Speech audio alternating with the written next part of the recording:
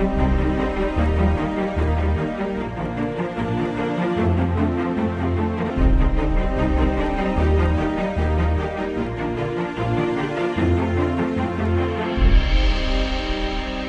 to the Global Missions Inc. podcast. This week's episode features Mike Koehn. I am glad to have all of you here in this room and virtually. And there is a purpose for you being here. And there's a purpose for you to hear what God has to say today. And I do not want you to miss out on that. And it's not that I have something great to say. My prayer is that the words that come from my mouth are the words of the Spirit. And that any words that are not of Him would fall flat and you would forget anything about Him. That is my prayer. We're going to have communion later today. And I wanted to refresh our memories about communion. I want to make sure that we understand what we are doing and the importance of it. And so I want us to go back to the beginning. And I want us to talk about what Jesus said about Himself. And I'm going to put context to the scripture that I'm going to read. We're going to spend a lot of time in John chapter 6. So we're not going to be in 1 Corinthians 11 where a lot of us spend time on the communion. We're going to go back to when Jesus talked about eating flesh and blood. We're going to go to that part. And before we talk about John 6, where I want to go, I want to give you context about what happened, because there's a very familiar story before Jesus talks about this.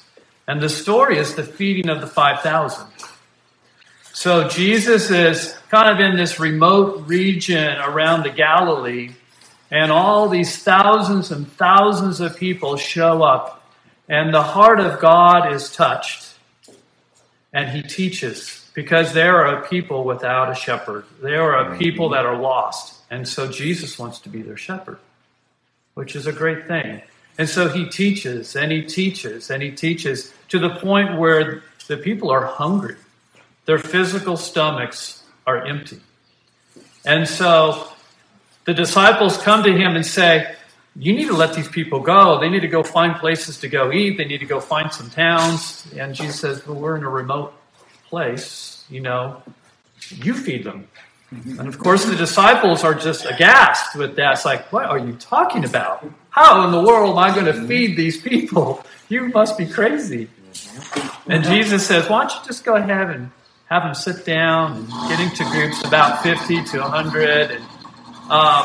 And thank you for bringing this boy's lunch to me that has, a few fish and some loaves, and I'll take care of it from here. And so He feeds through these few fish and loaves thousands upon thousands of people. Not until they were, their stomach no longer pains them, until they were satisfied. Satisfied. Now, I only know my satisfaction, so I'm satisfied when my stomach's full. So I'm going to, assume that these guys ate until they were full. And just to, put the icing on top of the cake in that story, Jesus tells the disciples, I want you to go fill up your baskets with what's left over. And they come back with 12 full baskets of food. So he didn't just satisfy them, He overflowed their cups. Yeah. Right? Amen. Overflowed their cups. So to continue with the context, He sends the disciples across the lake of Galilee, the Sea of Galilee, to go back to Capernaum. So it puts them in a boat and says, hey, I want to go disperse the crowds. You go ahead of me and go. And so He disperses the crowds, and then He goes up into the top of the mountain to pray. And late at night, Jesus finishes His prayer and decides, I'm going to go meet up with the disciples at Capernaum. But He doesn't get in a boat. He doesn't walk on land. He walks on the sea. And He walks on the sea, and who sees Him? But the disciples. Of course, they think He's a ghost. And then there's that whole Peter getting out of the boat and walking on the water too. And he gets back in the boat. All of a sudden, the storm that they were in just kind of comes to an end. And next thing they know, they're at Capernaum. Just like a flash. We're there. Now, who's left in that story that doesn't have context? And that is the crowd. The thousands of people that were left that he was dispersing wake up the next morning, and who do they think they're looking for? Jesus, right? Because they didn't see him get in the boat. So they expected him to be there. But he wasn't. So they're like, man, what happened to this guy, man? Because, man, a free meal is always a good thing to have, right? I mean, isn't that the way it works, at least at my job? If you want to get someone to a particular meeting, you cater it. Then you know you're going to get all the people that you want in that meeting. So they're thinking the same thing. If Jesus wants us to be around when he's catering, we'll be there. Right? Got an empty stomach? Sure do remember what Jesus did yesterday for me. So I would love to have some food. All right, there's our context. The people then go looking for Jesus. So some of these folks came from Capernaum, so they head back to Capernaum. And guess who they ran into? Jesus. And they're going, first question was, how did you get here? If you ever notice, Jesus never tells them how he got there. Right? But he answers a question they did not ask. But he knew it was in their hearts. And now we're going to go to John chapter 6, verse 26. Jesus answered, this is how he answers their question, how did you get here? Very truly I tell you, you are looking for me not because you saw the signs I performed, but because you ate the loaves and had your fill. Do not work for food that spoils, but for food that endures for eternal life, which the Son of Man will give you. For on him, God the Father has placed his seal of approval. All right, I'm going to need you guys to change your perspective on how you're thinking. We're going to read through some passages in John chapter 6, and you're going to have to change the way you think. Because that is exactly what he's trying to do to the Jews who are asking this, who didn't ask the question that Jesus is answering. Because he knows in their heart what they're interested in is, you served a really good dinner last night, and I'd like to have a really good dinner tonight. And so, but what Jesus is already starting to move in the direction of is he's starting spiritual and they're thinking physical. Okay? So if you want to track with Jesus, you're going to have to think spiritual as we read through this passage. Amen. And you're going to struggle because your mind's going to want to go physical on you all the way through this. And you're going to have to remember that Jesus is talking spiritual.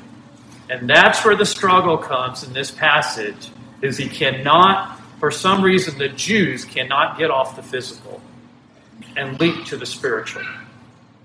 But I am in high hopes for you all that you can make the leap to spiritual. All right, let's go to verse 28. Then they asked him, what must we do, the works God requires? All right, let's go back to 27, because what they heard was, do not work for food that spoils, but for food that endures for eternal life. So in the minds of the Jews, it's like, I would really like to have food where I can eat it and never have to worry about eating again. Because, they spend a lot of time of their life working for food, whether in agriculture and getting the wheat prepared, growing it, threshing it, making bread, and then eating it before it spoils. There was a lot of time. So if you can allow 50% of your life not having to do that, that's quite a bit of savings in your time, right? And so that's the perspective the Jews are thinking about with this food is, wow, if you can give me food that lasts eternity, that would be amazing, right? So that's why they said, what must we do? The works that God requires. So what do we have to do to get this food? What is it that we have to do? So Jesus answers their question in verse 29. So he says, the work of God is this, to believe in the one he has sent. Amen. So he tells them, oh, you want that food? You have to believe. Now, what do you think, how do you think that resonated with them? They're thinking about their stomachs and God's saying believe. What do you think is going through their minds as they were thinking about food? What story in their history do you think they were running to? Manna. Exactly. They have a story in their history in which God provided it. They didn't have to harvest any wheat. They didn't have to do anything. They just had to get up and collect it in the morning, and they had it 3 meals a day, right? It was easy. And that's exactly where they ran to. So they asked him, what sign then will you give that we may see it and believe you? What will you do? Our ancestors ate the manna in the wilderness, as it is written, he gave them bread from heaven to eat. So that's exactly where they ran to. They ran to the manna. They're like, Jesus, if you can get manna to fall from heaven, we're all for it. We're for it. You know? And so that's where they're at. They're thinking of their physical stomachs. And what does God say? Believe. Believe. All right, let's keep going. So Jesus starts getting a little bit more real from a spiritual standpoint in verse 32. He says, Jesus said to them, very truly I tell you, it is not Moses who has given you the bread from heaven, but it is my Father who gives you the true bread from heaven. For the bread of God is the bread that comes down from heaven and gives life to the world. Okay, Jesus is talking spiritual. The Jews are still thinking physical. They're thinking bread from heaven. What does that sound like? Manna falling from heaven like rain, right? But that is not what he's talking about. He's talking spiritual. And that is not where their heads are. They are not spiritual. Because he was asking them to believe, and they're not saying, okay, we'll believe.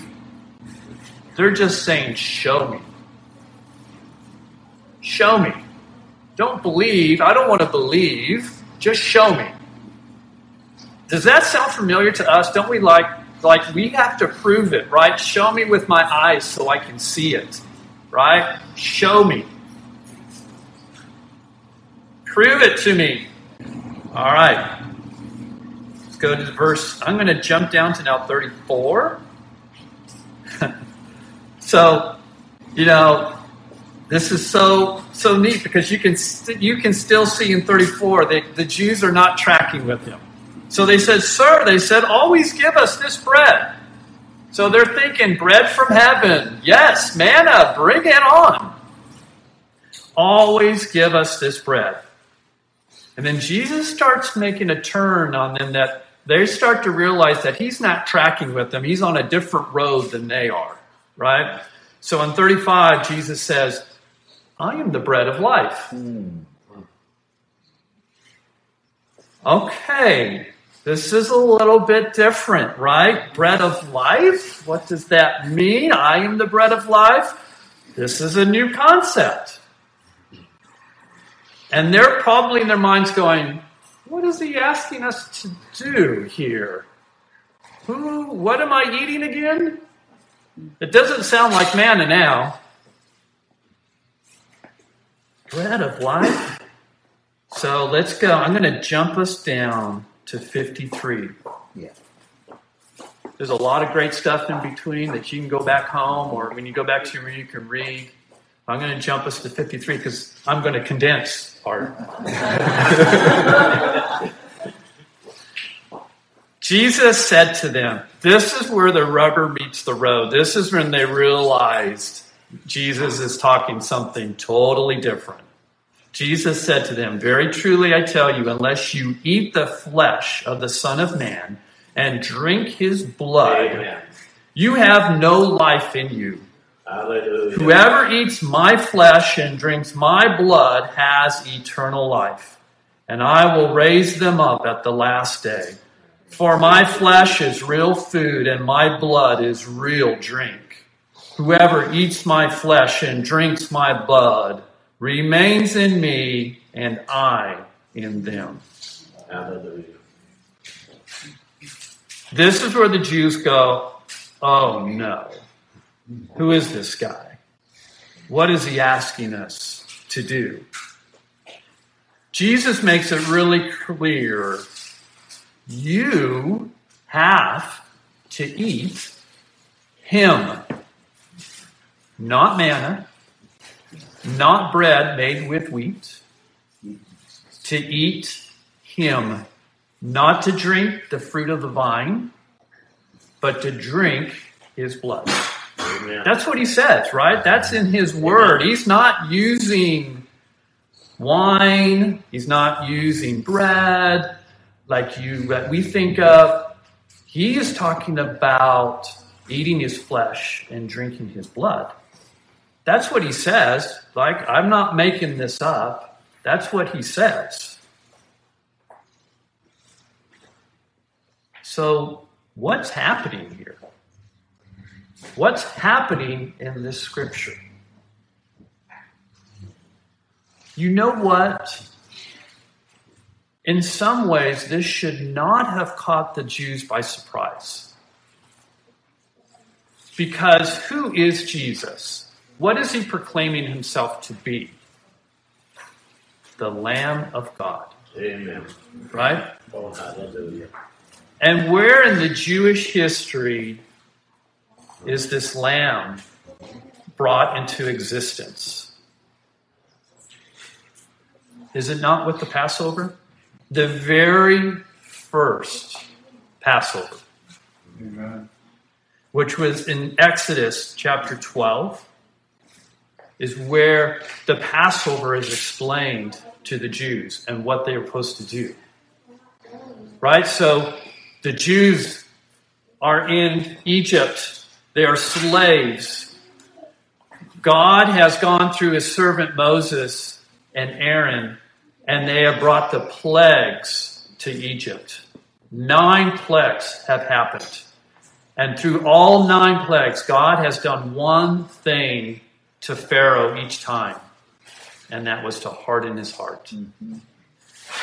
And the hardening of Pharaoh's heart, you think, well, that's not a very good thing to do. He's not giving Pharaoh a chance. But you have to keep in mind what God is doing. Who is he after? Is he after the Egyptians? No, he's after the Israelites. The Egyptians are just the tool he's using with these plagues so that the Israelites can see what God is doing. And now he's about to bring the most important plague of all. But this one is going to be looking forward, while the others have been looking in the past. They are now looking forward with the 10th plague, which is the angel of death.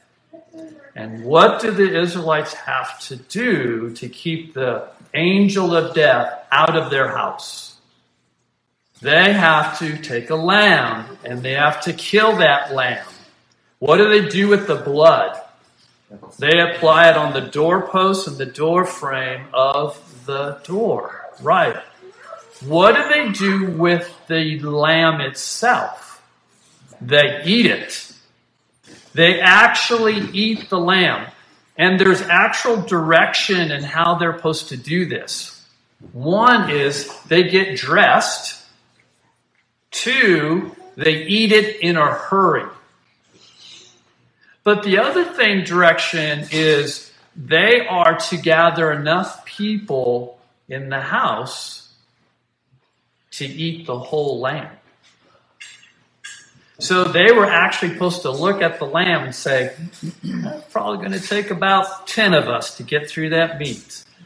And so they were like, if you only have 5, maybe you bring in your neighbor who has 5 as well. Now you've got 10 and you can together eat that lamb. Right? And so the Passover is looking forward, right? And it's the use of the blood and the eating of the flesh of the lamb that is taking place. And so as Jesus is talking to the Jews about what's happening spiritually, where is he pointing to for them to remember? He's taking them back to the Passover, the thing they do every year since they left Egypt. They have done that every year. And so he's taking that very scenario and helping them understand, or trying to help them understand, what they have been doing all along.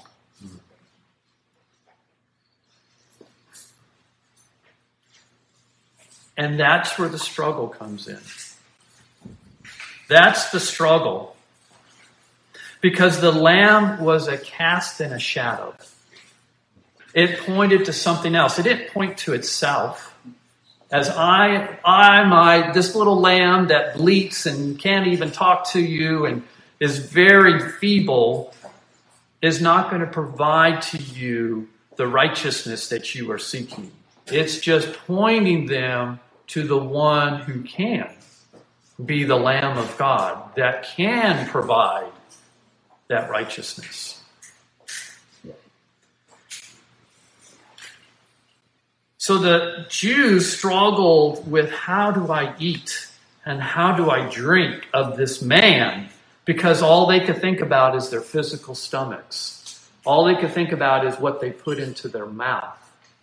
They couldn't think about what Jesus asked them to do, and that is to believe in him, the bread of life, right? And so he was asking them to think spiritual, not physical.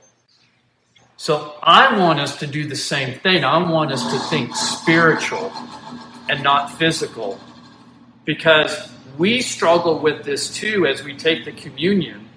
We think of only of the physical traits that we hold in our hand and the cup that we hold in our hand. So we got the bread and the cup, but it's so much more than that, because God is talking about spiritual, and he wants you to eat. And God has spiritual food courses for you to eat. Now, I'm going to walk you through a few of those courses that you can eat. Spiritual courses that are real. Number 1, if you believe, remember that was the criteria that Jesus gave in John chapter 6. If you believe, that was the criteria, belief. If you believe, you can actually eat the words of God. And Scripture backs this up. If you go to Ezekiel chapter 3, verses 1 and 3, there's a very interesting story in there, very short story about Ezekiel. And he is given a scroll that has words written on it. And God did not want him to necessarily memorize what's on the scroll. What he asked him to do, because what was written on there was God's words. And what he wanted Ezekiel to tell the people. He didn't ask him to memorize what was on the scroll. What he asked him to do was actually to eat it. I want you to physically eat my words. Let's take you another story. This is not in the Jewish history, not unusual to eat like this. Because if you go to Moses, go to Deuteronomy chapter 9, verse 9, and verse 18. it says that Moses survived for 40 days and 40 nights, not eating or drinking physical food. So what was he eating? How was he surviving? Well, what was God doing during those 40 days and 40 nights with Moses? He was talking to them. He was giving the law to them that he was going to carry down to the Israelites, right? And give it to them. So guess what Moses was actually feasting on during that time? Was the actual words of God. Were sustaining him. And you could think, well, 40 days without food, Jesus did it. People on earth do it. You can survive 40 days without food. But can you survive 40 days without drinking? No. You can't. God was supernaturally sustaining Moses during this time. Because God can do that. God can do that. Amen. His words provide that substance that can actually allow us to survive. Now, God probably won't give you a scroll to eat. Probably not. But what he does give us is his words. Yes. He does. That still happens today. He gives us words. And we can actually eat of it. You know how you do that? Remember, don't think about your stomach physically. This is spiritual. You eat by reading his word. You eat by listening to the prophecies that come forth. In your mind, you say, well, I know that voice. It's coming from that person. And you make a judgment. Am I going to listen to that? Because I don't know if I like that person so much. So I don't know if I want to believe what's coming out of their mouth. That's not how it works. How it works is that God is speaking through them and using the vocal cords of that person. Right? That's what God's asking us to believe. And so we eat of those words. Those are substance for us. That provides life. Amen. For us. So, remember, point number one is we can actually eat the words of God. Number two, what is another course in our meal? The second course of our meal is we can actually eat our ministry. Our ministry can actually be food for us. Let me take you to John chapter 4. 31 to 34. This is a story that we all know, and this is about Jesus with the disciples going into a Samaritan village. Right? Now, we've got to keep in mind the Samaritans are pretty much a hated people by the Jews. And here's Jesus walking in, and he stops at a well and sends his disciples in. They're going to go get some food, and he's by himself by this well. And this lady comes in the middle of the day to come get water. Has a conversation with her. Turns out she's not very reputable, this lady. And so he converses with her and basically tells her about herself without her telling him anything about herself. So he knows her. And she gets excited because she realizes that this is no ordinary person. That this is someone that told her everything about herself. And that this person, she needs to tell others about this person. So she then turns around and goes running back to the town. And I can just visualize, here goes this lady, and here comes the disciples coming back from the town with the actual physical food, watching this lady run right past them, and they're probably going like, I wonder what's going on with her. And what was she doing up there with Jesus? And so they arrive at Jesus' location, and they start pulling out of their bags, probably some bread, maybe some few fish, maybe some olives or whatever, whatever they found in the market. And they're laying it out for everyone to eat. And they're kind of like, here, Jesus, here's something to eat. I know you're hungry. And Jesus says to them, I'm not hungry. And in verse 32, he answers them and he says, but he said to them, I have food to eat that you know nothing about. Then his disciples said to each other, could someone have brought him some food? All right, let's go back to our stomachs here. What stomach is the disciples thinking about? Physical. What stomach is Jesus talking about? Spiritual. Verse 34. My food, said Jesus. Now you get to see what Jesus ate. My food, said Jesus, is to do the will of him who sent me. Amen. And to finish his work. Jesus was doing the ministry that God had asked him to do. He was to minister to that lady, and he did, and God fed him. If you are doing your ministry, you are eating of God. You are eating of the spiritual food God has laid out on his banqueting table that you have approached and pulled up a seat to. And you do your ministry, you are eating of the food that God has laid out on that table. Do you want to pass up the food that God lays out before you? Probably not. Do we pass up the food that God lays out before you? Amen. Yes, I do. I do. Amen. I admit that. I do. God may put on my heart, Mike, I want you to minister. I want you to prophesy. And for whatever reason, I may say, I don't know. I don't feel good about it. I feel like I would be noticed. I don't want to be noticed. I might say something wrong, whatever the case may be. And I pass up eating at the table with God. I pass it up. Now, if I had seen it and found out it was a juicy piece of turkey, all of a sudden I'm all over it, right? But for whatever reason, when it's spiritual food, we are a people that follow our eyes.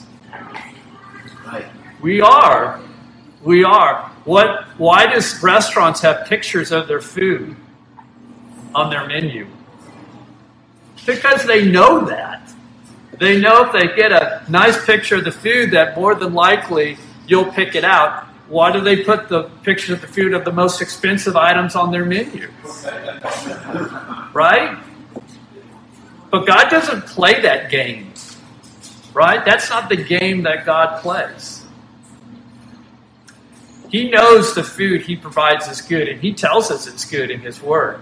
Are we willing to believe? That's the key. Are we willing to believe and eat? Number 3, third course. Taking the communion. That's our third course. The communion is a very unique situation because it's a mixing of the physical with the spiritual. The two are brought together. And it's very unique. In 1 Corinthians 11, it says, this is my body, eat. This is my blood, drink. So it's still aligning itself with John chapter 6. But somehow, and I don't know how God does this. I don't know how he does it. But he takes these elements that are under this tablecloth, and when it is prayed over by the elders, God takes spiritual aspects of Jesus, the spiritual attributes of Jesus, and infuses it into that physical bread and that physical wine. He does that supernaturally, and I don't know how it's done. But he uses us from an elder perspective to play a role in that. And all of a sudden, that is no longer just physical food and no longer just physical wine. It's no longer that. But the requirement is still the same from John chapter 6. And that is, believe. Amen. You still have to believe what you're eating is actual Jesus flesh and Jesus blood. Because spiritually, it is exactly that.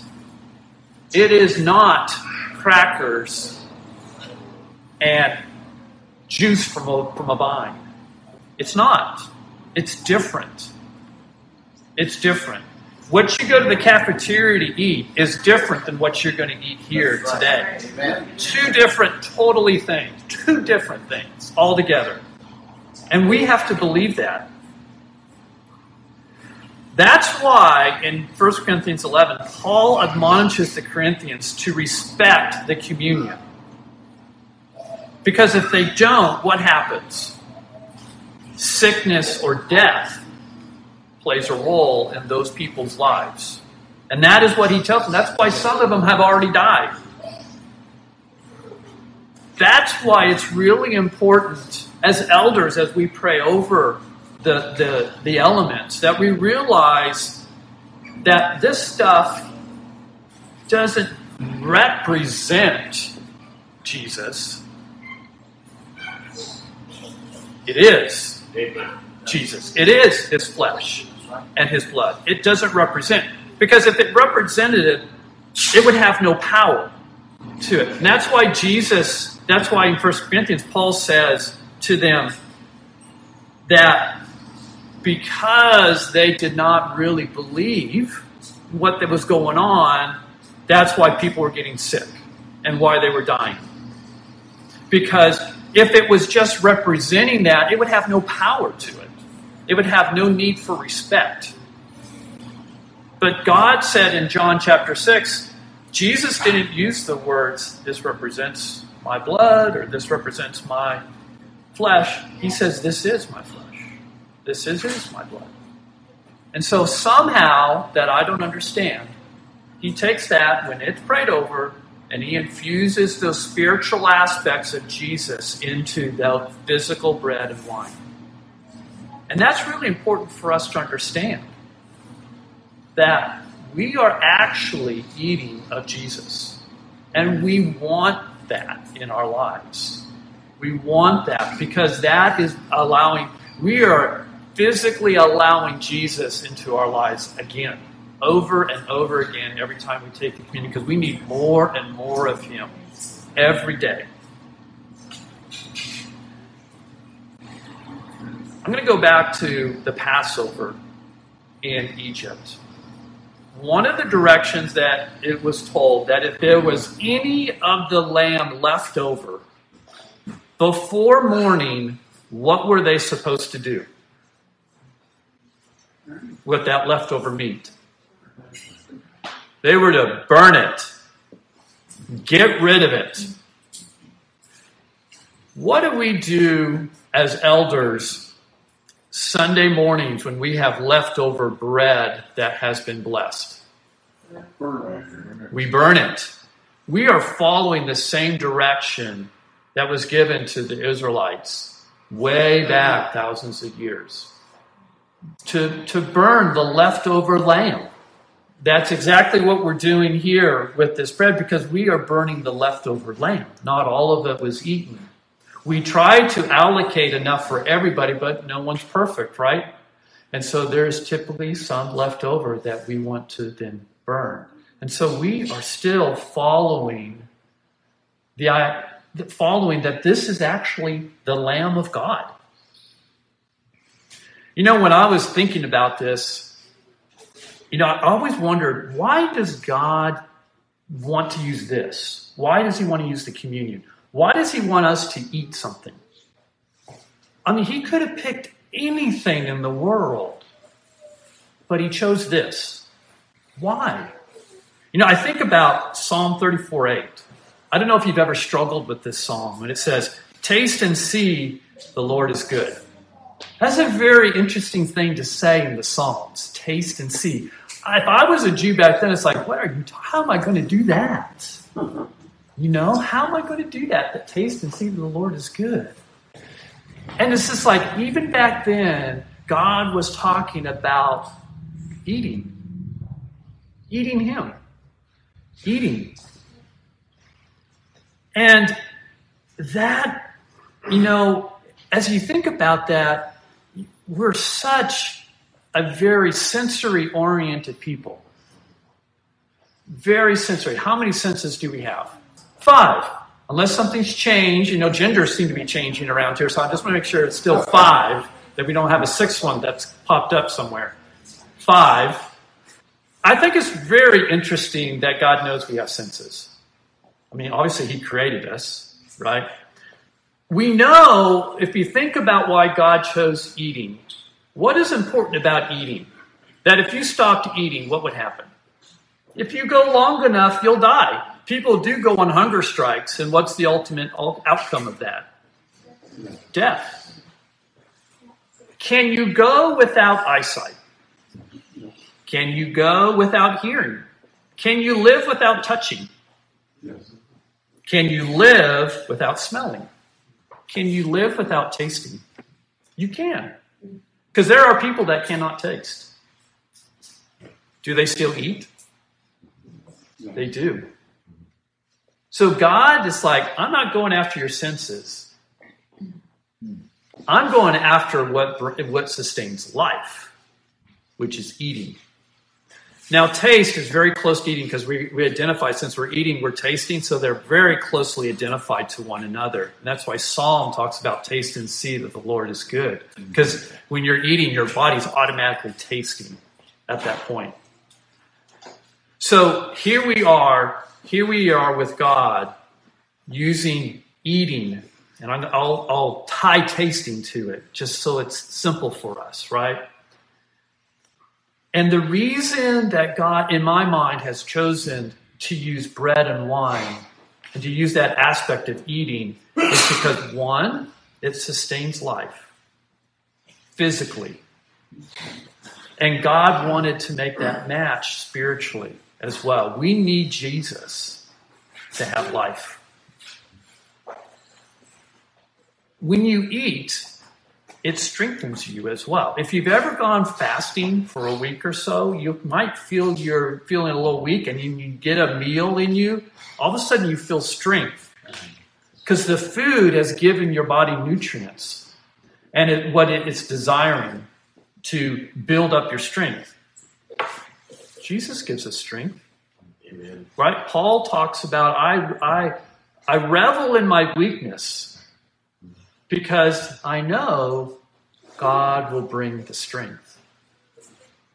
The other thing that food does, it gives you strength, but it also gives you energy. Right? So it gives you perseverance, right? To continue for a length of time to be able to do something. So like, if you're ever into physical labor, which less and less people do, but if you ever were a ditch digger that manually had to dig a hole with a shovel, you never want to do that without eating, because you won't last very long, right? Because food is an important part of being able to do physical labor, because food gives energy. The food of Jesus gives us perseverance, allows us to go a long time with what he needs for us to do. So if you need to persevere through your ministry, you need more of Jesus. It'll give you perseverance. The other thing is food gives you nutrients. And when you have nutrients, it helps keep you from getting disease and sickness, right? Because it allows your body to fight those things that are coming from the outside trying to attack the body. So nutrients come from food. God provides nutrients through his word, through prophecy, and through the communion to sustain us. We talk about, if you go back to Egypt, the diseases of Egypt. God talks about, I'm not going to give you those diseases, right? Because what has he done? He's given nutrients, spiritual nutrients to the people of Israel that the Egyptians didn't have. And so because of those spiritual nutrients, those diseases had no chance with the children of Israel. Yeah. So I want us to realize in the communion what we are doing. we are eating of Jesus. We are eating spiritual food that looks physical.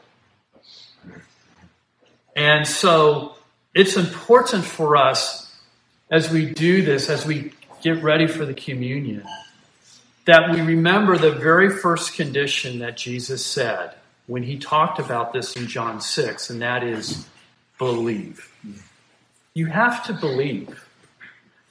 And so if you don't have belief, you really have no reason to take the communion, because that's the foundation of the communion itself, is belief. And so if you lack belief, you really don't need the communion. It will do nothing for you. The other aspects are the other courses as well, which is reading God's Word, listening to prophecy, doing your ministry, and lastly, taking the communion. Those are courses of meals, food, spiritual food that we can eat, and we can grow, and we can be strengthened spiritually. And so I just wanted to encourage you in that, as we get ready for the communion, that this isn't just bread and wine, and that we have done some type of waving of the hand over it as elders, and all of a sudden something wonderful. I mean, it's still wonderful, but there's more happening here that is spiritual than we realize with using our eyes, right? It's coming down to belief that God has infused into the communion Jesus. And the reason we take the communion so often, and 1 Corinthians reminds us of this, is to remember. Because why do we need to remember? Because we are a forgetful people. And that's one of the reasons why in this church that I really like is that we take the communion every Sunday, because we forget from one Sunday to the next, everything in between, we've had that time to forget. And we need to remember that we need more of Jesus every time we take the communion. We need more of him in our lives. And that is so important. And so I just wanted to leave you with that. That was put on my heart just to share that with you. God has been working on me in this as well. And as we get ready for the communion today, I just wanted to let you know that let's really believe. Let's take that first step and believe that we are not just eating crackers and wine, but that we are partaking of Jesus himself. If you would like more information about the moving of God's Spirit or resources for your spiritual life, please visit our website at www.globalmissionsinc.org.